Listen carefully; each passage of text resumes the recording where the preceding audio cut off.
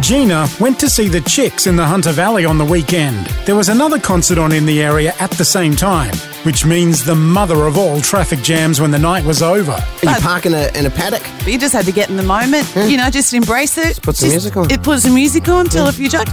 I might have been the one in the back who fell asleep a little bit, 100%. but you know.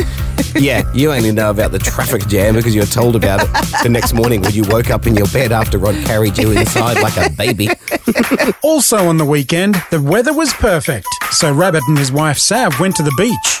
Rabs was a little unprepared, but luckily Sav had the situation in hand. And then we got there and I hadn't sunscreened and I didn't have a hat on. Oh, And yeah. then she went over to these random people that turned up and they had sunscreen and she goes, can I please borrow some sunscreen for my poor bald husband who's sitting over there? That was unnecessary to say all of those words. Gina loves to do the right thing, especially on the road.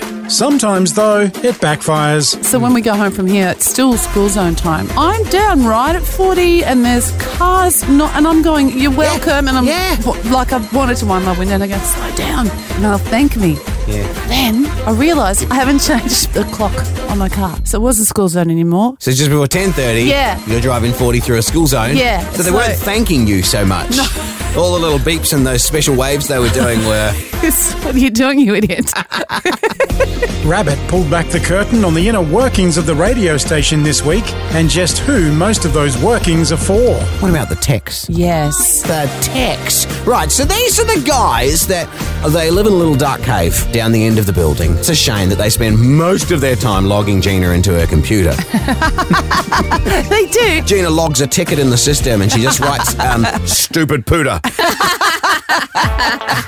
And Gina had a funny story about an intergenerational text message exchange. Well, this one I found was about the way kids text. So this kid goes, hi, Mum. Hi, son, she says to her son. What does IDK, LY and TTYL mean?